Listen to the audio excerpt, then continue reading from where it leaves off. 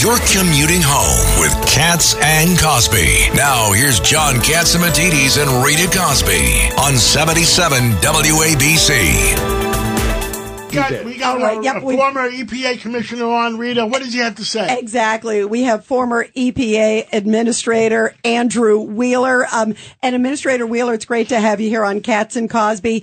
One of the other big things everybody's talking about are all these, green measures that are restricting New Yorkers and everybody across the country. One of the latest ones where they said they want to get rid of 90% of the pollution in power plants. This is it's amazing, some of these restrictions. Judge Weinberg, you've got some comments on that, too. Mr. Wheeler, I happen to think that this is overreach by the EPA once again. And I think that there's a very good lawsuit here to stop that. That's on the legal side. But on the common sense side, how are we going to get the energy to make this country work? What do you think, Mr. Wheeler?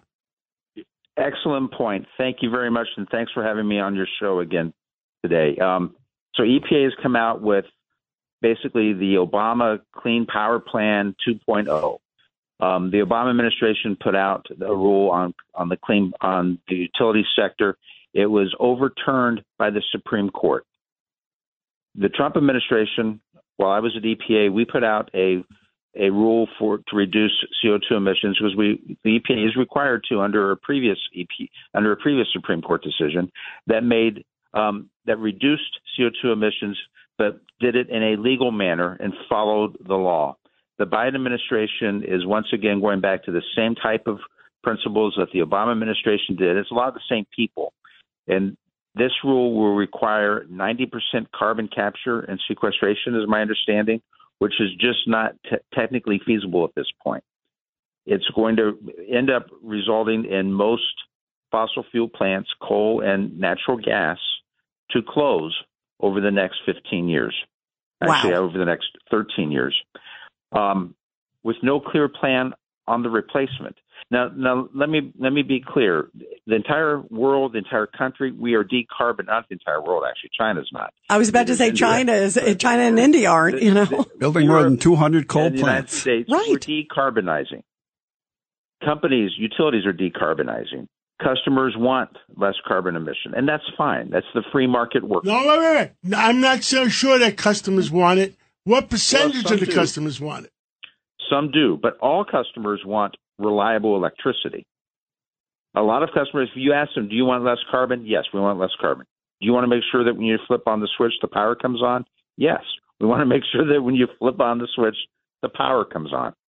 Now, back in February, the country is divided into a number of regional electric grid interconnections. The one that I live in is the PJM interconnection. It's 13 of the eastern states. They put out a report in February saying that because of regulations, they see just in this 13-state region, 40,000 megawatts of power are going to retire by 2030. And what does that mean in layman's terms, Mr. Administrator? Well, enough to light up 30 million households. 40 megawatts will get you 30 million households. So 40,000 megawatts are planned to retire between now and 2030. At the same time, only 21,000 megawatts of renewable energy, wind, solar, and battery, are planning to come online.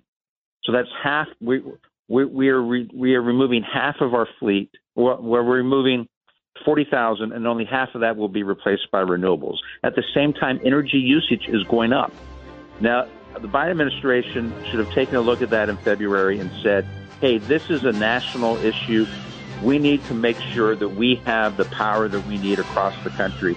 And they didn't do that. Instead, they're putting out a regulation that's going to cause even more power plants to go offline. All right. Well, the former EPA Administrator, Andrew Wheeler, you got to come back on again soon. This is such a powerful topic. Please come back on again soon. This is really, we need some good common sense on this topic, and you got it. Thank you. Thank you so much. This is Greg Kelly for Priority Gold. What does it mean to be America's precious metals dealer? It means that you're in touch with the hearts and minds of those who love this country, value our freedom, and want to protect the future. Priority Gold is that precious metals dealer. They've helped thousands of Americans back their retirement with solid gold and silver. Call Priority Gold at 888-506-6439. Receive free shipping, free storage, a free investment guide, and one of the best purchase experiences in the industry. Call now or go to PriorityGold.com.